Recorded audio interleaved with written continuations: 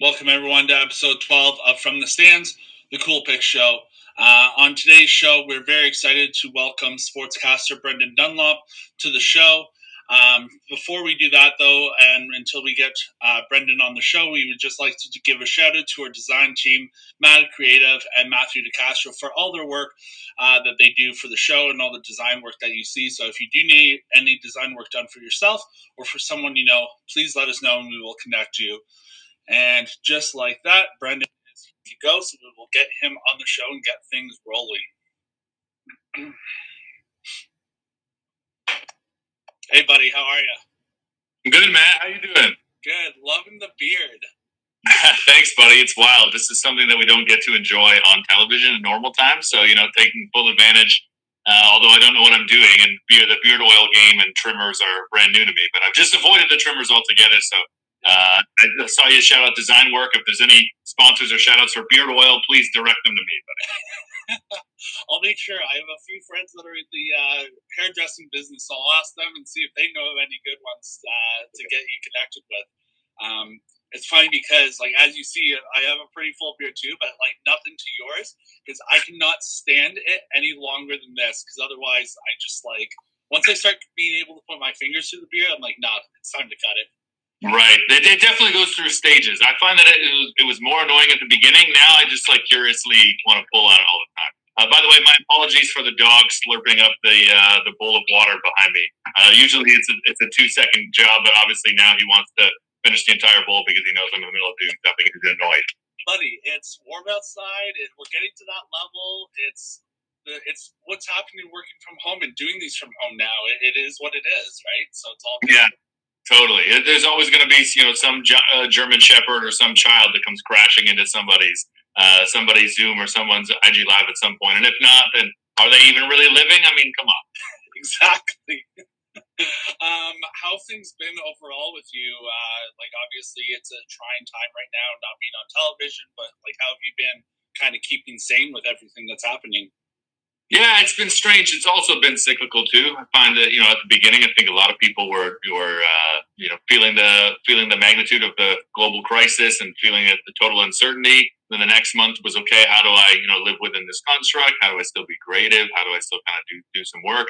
And now it seems like people just really want to get back to normal because the weather is it's clear, right? And with these leagues coming back now, just watch the MLS tournament draw a few moments ago, which was pretty exciting. Montreal and Toronto got paired together in this brand new tournament that MLS is going to do kind of as a Kickstarter to the regular season, which is totally uncertain because of coronavirus and the way of the world. So I think just kind of trying to go with the flow, and I feel like I've been consuming constantly, which is what I guess I usually do normally. But between documentaries and trying to read every article that's posted on The Athletic with stellar journalism, I feel like I've spent it consuming and try to have a little bit of a balance. I'm not really like a gym guy, so I wasn't missing that. But I did buy a bike because I haven't been playing co-ed soccer or men's league hockey for the last 3 months. So that has kept me a little bit active. But yeah, as most people, I think there are periods where I find it easy to keep sane and periods where I definitely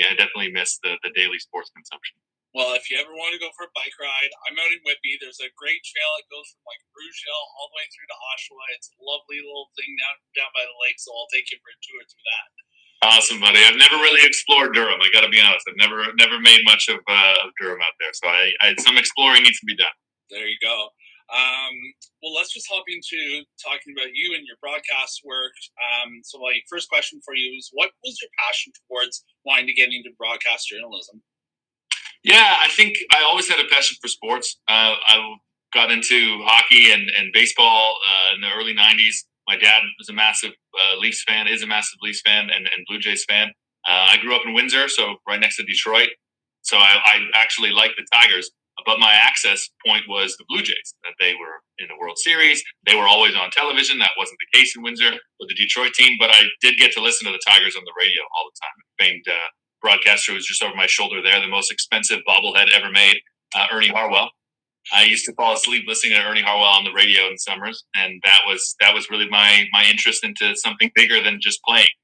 Like most kids I recognized quite early, probably at the age of 8, that I would never be skilled enough to play professional sports. But I always had this obsession with it, and as I grew up, probably around grade 8, there was this assignment in grade school in grade 8. I realized, we were asked, write what you're going to be when you grow up, and don't put something grandiose and unrealistic. Like, what could you actually do? And I thought, you know what, I'm going to work in sports in some capacity, be it a sports writer like Ray Romano. That was he was on Everybody Loves Raymond, and that was kind of the thought to, oh, this could be a real career. So I wrote 8 pages on that 8th grade assignment, and I got the teacher came over to hand it back to me upside down. She said, this was the best one by far. I flip it over, B minus. B minus. How is it a B minus if it's the best one? Well, I asked you to write 1 page, and you wrote me 8. But I knew pretty much from that moment that pursuing sports journalism in some capacity and sports media in some realm was definitely the only thing I wanted to do. So I was fortunate in that sense to have a focus and have that goal early on, and then very fortunate as my career's gone on. Yeah. See, you gotta save those 8 pagers for when you get into high school and college, when they actually take the more time to read through stuff. Like, no discredit to elementary school teachers, but I mean, I was in the same boat. I think I wrote like a 4-page paper, and they're like, "This was good. Just like next time, one page." Like, but speaking of Ray Romano and Everybody Loves Raymond, you got your passion to be on TV from that show. What was that connection like? How did that connection start for you? What was it like? Yeah, well, I think it was particularly to that assignment. It was that assignment, Mrs. Mikic. It was like the first week of 8th grade, which in Ontario, at least where I grew up, it's your last year before going to high school. She was an older teacher, and she just said, "I want you to write a 1-page essay on what you want to be when you grow up." And she kind of polled the whole class before we did this assignment. I said, "Oh, I'm going to be an actor." She said, "Oh, that's great. Are you going to do plays at the big Windsor Theater?" Like, no, I'm not going to do plays. I'm going to do movies in Hollywood. I'm going to move to LA and I'm going to make millions. She said, "Yeah, that's great. I don't really know you, but I feel like I know you well enough to know you have other passions. Don't write your assignment on being an actor. I want you to write something else." So I was like, who does Mrs. Mikic think she is? What?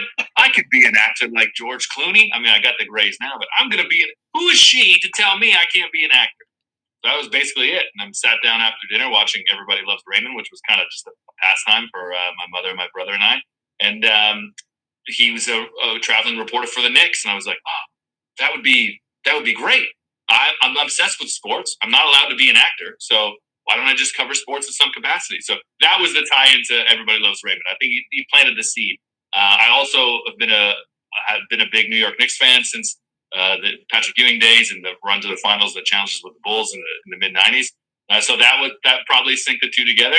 But I do think that it still may have happened, my pursuit of sports journalism, if not for Everybody Loves Raymond. But that's definitely the sticking point because of that Mrs. Mikic assignment in grade 8. 100%. So it's all because of her. That's it. She was the Kickstarter for you. She was definitely the lighter fluid. Absolutely. Yeah. Speaking of the Bulls, have you had a chance? I'm sure by now you've had a chance, but did you watch the Michael Jordan documentary, The Last Dance? I did, of course, man. I absolutely loved it. The only thing that I wish I could have taken part in with the consumption of The Last Dance was to share it live and to be, watching it and be able to tweet live about it, which that wasn't the case. I know some people in Canada found ways to watch it at 9 o'clock when it was on at ESPN, but for those of us that had to wait till 3 a.m. to watch it on Netflix, I did miss that element of it. However, the documentary was absolutely incredible. I mean, my introduction to sports, my first sports icon, first athlete that I loved was Michael Jordan. So I had much anticipated that and was very happy to hear that ESPN had moved that up from the summer to play it in April when they ran it. And it was great. I mean, I expected it to be a controlled narrative. I expected there to be criticisms. I expected Jordan to, get the message across that he wanted to. And let's be honest, he's entitled to that. He's, he granted the access at the time in the 90s. He's granted the access now. He doesn't have to share any of that. So if, he put his hands on it to control the narrative in a certain way, I got to give him credit. He touched on topics I didn't think that he would. I didn't think that he'd go into his dad in the depth that he did. I didn't think that he'd talk about the allegations of his gambling issues and the tie-in and that. So to be honest, to me, it was far more well-rounded, I think, than a lot of people criticized, and that I personally anticipated. But I wasn't there for a journalistic historical anthology. I was there to be entertained, And so all that was bonus. So for me, just to sit down and go down nostalgia lane and absorb all that again, and then watch how many people younger than me or older than me that maybe weren't into basketball at that time enjoy that and watch them digest that and really come away with a sense of Michael Jordan was just incredible. And, I wish I could go back to those that time in the mid-90s. That was pretty cool overall, for sure. One of the most interesting or like top 5 points of that whole documentary for me was the part when he's talking about he's in the hotel room and there's nothing open for food and they order from the pizza joint that's like across the street and there's 5 guys that come in to deliver his pizza. It's like, how stupid could you be that if you're going to try and do something to MJ that there's 5 of you coming to do this? Like, what were you really expecting? Yeah, seriously. And there was a couple of things, a couple of real good takeaways and moments, stories that you may have heard before, but you forgot about. Like the Dennis Rodman story in Vegas, the Vegas vacation in the middle of the season, his brief marriage to Carmen Electra. Just watching everyone dissect Dennis Rodman then and then do it again now, I got a real kick out of that. And I thought that was pretty interesting. Yeah, it was definitely, like you said, it was a top documentary and it was really well done.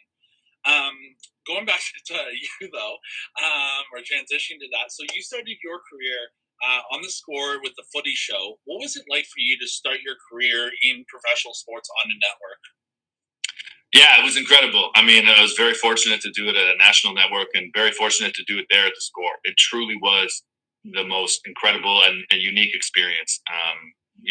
That compared to what I've seen since the Score and the stories I hear from other people, certainly stories from friends in the States, the Score, really stood out. It really was cut from a different cloth in every facet. So I started there after my second year in university in the archives department, and it was such an intimate environment that while I was literally the bottom of the food chain, if you will, I got to interact with everybody that was there, from Greg Sansoni, who not long after I got in there had gone from being one of the lead anchors to being one of the lead executives, to Tim and Sid, Cabby, Adnan. You were so close in proximity that it was impossible not to have interactions and exchanges with these guys, who I was always picking their brain and probably annoying them, to be honest, asking them questions, looking to just gain knowledge and information and exposure and experience to eventually move up, to which I did. There was a radio station that they had on Sirius Satellite Radio called Hardcore Sports Radio. So I started doing weekend updates at 20. That was my first on-air job, first on-air experience. And then started hosting a soccer radio show with James Sharman and Christian Jack, who were the 2 faces of the Footy Show at the time. And then that's how I got on the Footy Show on TV shortly after. I was the interactive host, the Twitter guy, essentially. I would read tweets and audience engagement into the show. So, yeah, that evolution then took me to the desk at Sportsnet and Fox Soccer News. But the Score really was such a cool time where you were really encouraged to just try things and be creative. And that creativity was hugely rewarded. That's how these shows happen. That's how the evolution of going from the weekend update booth to hosting a soccer show with these 2 guys. And then I built a relationship with them. They invited me onto the TV show. Then I started doing the desk elsewhere and did it with James at Fox and Sportsnet for a brief time there while that was going on. So to watch the evolution of that, a ton of credit goes to the Score for that. I wouldn't have had, I wouldn't have had anywhere near the experiences I've had if it wasn't for those early days of the Score, which I'm very grateful for, man. Now, obviously, we know how much of a transition the Score has gone through over the years. What was that transition like for you personally? Yeah, well, I left the Score just before the purchase from Rogers, just before Sportsnet bought the Score, actually. So I wasn't really present for kind of any of that. Watching, some of the big names and some of the big talents leave the Score definitely changed the landscape while I was still there. First Cabby, then Tim and Sid. Adnan actually may have been the first one before Cabby. So yeah, watching the station change there before Rogers came in and made the purchase, already being at Sportsnet.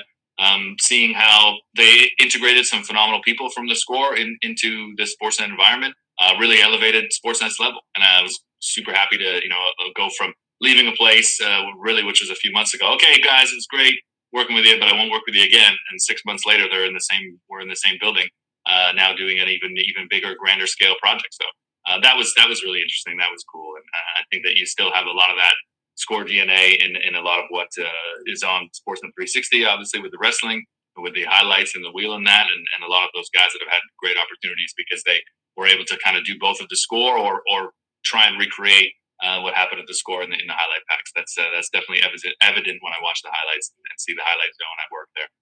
Yeah, it's funny how how much of a small world sports is, or the sport industry is, because like you said, it's like, all right, guys, great working with you. See you never. And like 6 months later, oh, hey guys, how are you? Right? And, it's you never know where you're going to go or who you're going to see down the road. It really is such a small world. I mean, yeah, I've got a lot of friends at TSN that I worked with at the score, or that I know from events and that, or I started playing co-ed league soccer with Matthew Shinetti because we met at some Raptors practice one time, and he had a Manchester United tattoo, which I spotted immediately. Like, oh, really? I wouldn't have guessed that. Yeah, diehard fan. Oh, great. Do you play? Come out of my team. So yeah, it really is a small circle, and you never know who you're going to run into again down the line. Now, talking about all the people that you mentioned, Cabby, Tim and Sid, plus the countless others that you worked with growing through the score into Sportsnet to where you are today, who's been one of your biggest mentors for you kind of growing in the industry? Yeah, I've been really fortunate that a lot of those guys shared some valuable advice that they didn't have to. Some were, a little more silent than others, but spoke up when they felt that I needed to hear it. And just the fact that they were willing to. Tim McAuliffe is someone who I never really worked with directly at all. There was never an environment where we were a part of the same show or on the same thing. But he saw me hustling. He knew that I was working. So if there was something that I needed to be told, he was happy to come and give me some direction. And I was very thankful and very grateful for that. I worked very closely with James Sharman, so he is my absolute mentor. If it wasn't for James Sharman, I may have left the industry to go teach English in Korea. In 2009, I had a buddy doing that. And I thought, you know what? I'm struggling here. I'm working 3.5 part-time jobs, all at the score. I'm struggling for money. I don't know if I'm going to get a chance to join them on TV. Maybe I should go and do something else. And he said, look, keep with it. Stay focused. It's not about the money. The money will come. It might not come anytime soon, but the money will come eventually if you just keep working hard at it. So stay focused and keep working. And he gave me the opportunity to be on television with them to the footy show. So to make the jump from radio to TV is a rare thing and difficult at times. So if it wasn't for James, that may not have happened anytime soon. So I was very, very thankful to always have James Sharman in my corner, and then to have some time with him at Sportsnet, and we did Soccer Central and Fox Soccer News for about 6 months to a year. That was pretty special. Those definitely some of the highlight days of my career for sure. Well, as much as it's good that you decide to stick it out and you're living out your dream and your kind of thoughts of being a broadcaster or a sportscaster, I have to say, teaching out in Korea isn't too bad. A friend of mine was out doing that. He just obviously came back because of COVID, but was having a blast out there doing that. So it's always interesting where you're unsure where a path may take you, and then obviously, like you said, it eventually leads to good and happiness to a degree, right? Yeah, totally. I do think about that a lot sometimes. My buddy had gone there and thought it was, a couple of years after university. To be honest, it may not even have been 2 years after I graduated, but I'd already been at the score for 3 years. So I felt like, well, as much of a break as it might be, or as young as I may have felt, that was my buddy's argument. It's like, well, you can just come back and get on the sports ladder. I didn't think that that would be possible. So I'm glad that I didn't make that jump, and I just went to visit him in Korea for 2 weeks instead. That was a pretty good trade-off. I did the vacation instead of the full career move. Nice. When talking about soccer and like being part of the footy show, doing so much on TV in relation to soccer, what's your passion towards soccer versus another sport like hockey, football? Growing up in Windsor, again, you're kind of just near Detroit. The Detroit Red Wings, and then you're down the road from the Maple Leafs, things like that. What was your passion towards soccer?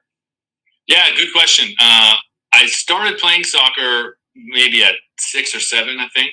And the USA 94, the World Cup in the United States, was the biggest deal, obviously.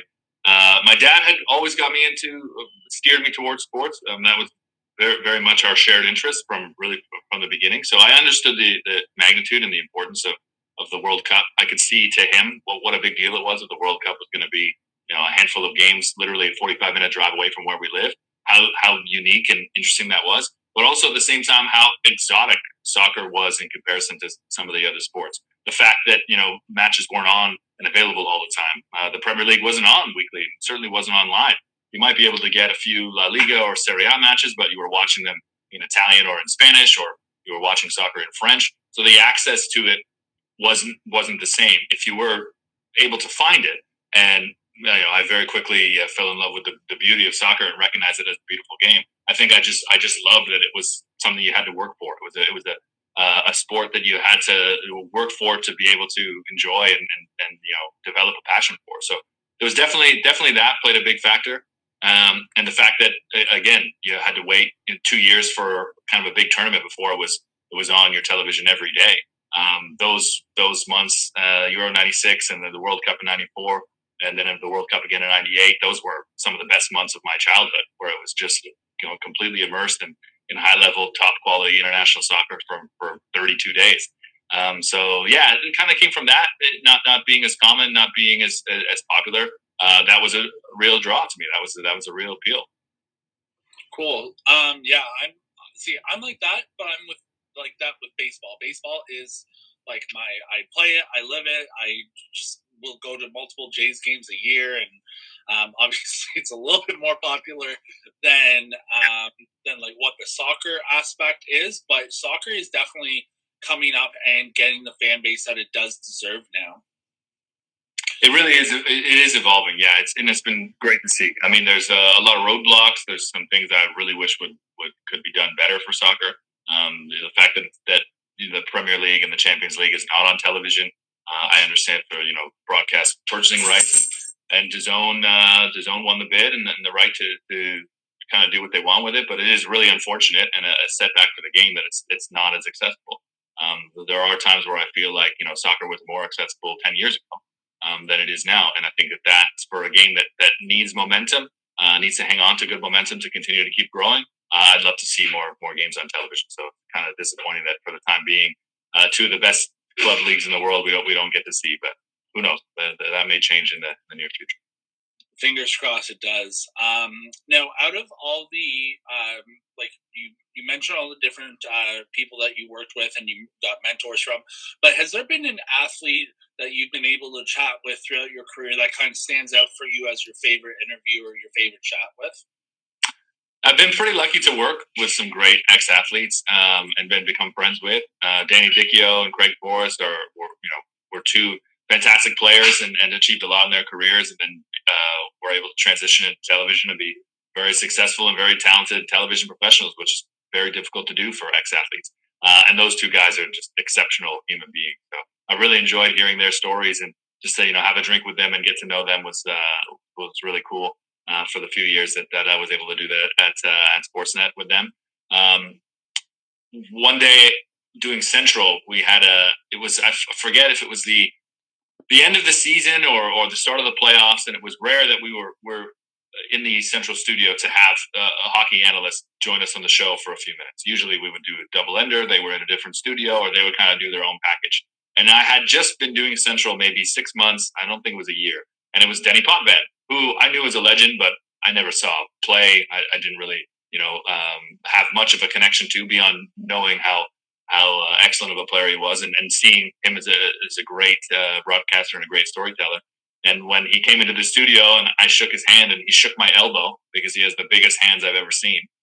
Then sitting next to the desk with him, that was the first time where I felt nerves. I felt a bit starstruck, and I was like a little sweaty probably, and I couldn't. I didn't anticipate that. I was a bit surprised that was my reaction. But he was fantastic to work with, a true pro, and such a good guy to talk to off air too. So yeah, that Denny Potvin story definitely stands out to me as far as the rare starstruck moments that I've had in my career. Now, talking about hockey careers and hockey moments, you've played in the Eric Lindros Celebrity Hockey Classic in the past, out in my neck of the woods, out here in Whitby. And in that, you got to play with a close friend of yours in Ken Reid. What's it like playing with Ken Reid on the ice, mixed in with all of these hockey greats? Ken Reid is such a serious player. You should know this by how serious he is about hockey cards, and how serious of a person he is, and how serious he can be on air when he's talking about hockey or anything to do with the East Coast. So then put that into a 20-minute intense period or a 30-minute charity game, which is probably how we were playing, and you really get just high level super intensity Ken Reed flying around in his old Gretzky style Jofa, no face mask or cage. He's the only reckless on air personality that's not worried about his face when he's playing hockey. And he's he might not be swearing up a storm, but he's got real good hockey talk. He loves to have the mouthpiece hang out of his mouth, flying up the ice. He's a real cool guy to play with. I think he gets more of a kick out of just the vintage equipment that he gets to roll out than being around some of the ex players that we're able to be around in these tournaments. But it's always a lot of fun, and Eric Lidros really does a great job for Easter Seals. It really is an exceptional tournament that I've been really fortunate 3 or 4 years to play with him and Steve Dangle. And Steve Dangle has taken over the running of the team, actually, and he has a massive fundraiser, has been able to raise a lot of funds through his YouTube work and that for Easter Seals. So it's been really cool to be a part of that. I've been lucky to play alongside guys like Dennis Marouk and Doug Gilmore wasn't on my team, but I've been playing against him, and he and I had a couple of good chats, which was really, really cool. That was definitely a pinch me moment. Like, wow, Doug Gilmore is enjoying a conversation with me. Steve Thomas, Nick Antropov, a few of those guys. It was really cool. I missed that. Hopefully, we get to do that tournament again in November. It would be very disappointing if we weren't able to. But I guess we'll just see the way of the world and how it's spinning come November. Yeah, it's definitely, like I said at the top of the show, it's definitely an interesting time that we're in with all these sports originally being canceled. But the good sign is that you have the NBA, the NHL, they're making their plans. They're coming back. And the MLB, even, I think I read a thing saying that they were looking at a July 10th start date. Now, to figure out how many games they're going to play in the season is still to be determined, but at least they're making those strides to be able to come back and get things rolling. Yeah, Major League Baseball has really struggled to get on the same page for sure, and I think that they've got a long road ahead of them to work out the best plan. But as long as they can come up with a plan that the players feel is at least fair enough for them, and a situation in which they're willing to go out and play, then I'm all for it. I miss baseball. I'm a big baseball guy. I think there's a couple of balls. You'll notice there's actually no Blue Jays memorabilia on my wall back here, but I much love for the Blue Jays, man. I'm very much looking forward to going down to Rogers Center to enjoy a ball game sometime in the near future, but hopefully sooner rather than later. I think the NHL has probably the best plan. I think the NBA, if the NBA is able to still execute the plan, it seems as though they might have an issue with some players not wanting to go, and there might be some dissent in the ranks. So that would be really unfortunate for the NBA. But again, the leagues have a responsibility to their players to show that they're taking care of them and trying to put out the best product in the safest way, preserving and protecting the players. And if they can do that, then I think we'll get a great product down there. Now, my last question for you is: you've gone through so many transitions with the score, and now with the footy show and where you're at now. What kind of advice would you give to someone that may be watching that wants to get into broadcasting, but may not know how to start? Like, they know they have to go to school, but they don't know kind of who to talk to or how to get their foot in the door. What advice would you give them? Yeah, I always say, and this now more so than ever, I think rings true, is that you have to always be willing to create content. And that's not just to put something out there. That's not to get likes, not to get clicks. And it certainly shouldn't be with the focus of, I need to develop my own brand. I say that because you need to develop a skill set. You need to develop work habits. You need to develop, find bad habits so that you can correct. And that only comes with repetition and experience. And so if you're waiting for the full-time job and the opportunity to do that on the Score or Sportsnet or what, you can't make mistakes at that level. So you have to find ways to be able to get some type of experience to prepare you for a moment where you're in that at that level and on that stage, and not making the mistakes. So I think right now it's a great time with YouTube series and with podcasts. These IG lives have been great in lockdown for sure. There's lots of ways to practice being at that level that you want to be at, and that's definitely something that I did and didn't have the technology or the opportunity to do to the same extent now when I was in my late teens and early 20s. So I always say that to students. It's a combination of consuming and researching. You should always be studying sports. That's another thing, is that switching your brain from being a fan that I'm consuming this because I enjoy it because I'm a fan, and then consuming it in a way that you can use for your job, that you can use for reporting, that you compartmentalize things that in the moment may not seem that big, but then when you're having a conversation with a Denny Potvin and you remember that you read about this game in '83 where the ice melted at Nassau and they played the game 4 hours later, all of a sudden that's a great nugget and a great story that you can have and you can share. So that comes from experience. That just comes from constantly consuming and reading and watching, and then you find ways where you actually get to use that in your work. So I do say that all the time. Always be active. Certainly don't burn yourself out. You'll never learn. You'll never know everything. James Sharman told me that, and that rings so true. You'll never be able to watch every single game. You'll never be able to read every article and to have every answer. But the more you watch, read, and consume, the more answers you will have, and the more well-rounded that you will be in pursuit of what you're doing. So it really is about finding a balance, which just comes from trying it. Just comes from having cyclical periods where you're very intense, and then moments where you slack off a little bit and you get back on the wagon and kind of find whatever the best balance is. It really is similar to a professional career in the sense of so much work is involved outside of what you just see on game day, outside of the 1 hour that you see on Central. I may only be in the studio for 20 hours a week, maybe, but I'm doing 60 hours a week worth of work, minimum. If I'm not doing that, that's not good enough in my personal standard. So definitely finding that off the field balance is key. But being able to practice and experiment is huge, and we've never had a better opportunity than now to be able to do that thanks to technology. Hard work, determination, they all clump together, and that's the goal, right? Absolutely. Thank you, Brendan, for taking the time, the words of wisdom. Hopefully someone will be able to use those in their future career. And I thank you so much for taking the time to chat today. It was a pleasure chatting with you. Yeah, man, it was great. Thanks for giving me a shout, and thanks for sharing these stories, man. It's been very cool to see some other guys on here too, share some wisdom and some great stories, because everybody's got them. Yeah, exactly. All right, man. Thanks, and we'll chat soon. Cheers. Have a good one. You too. Bye.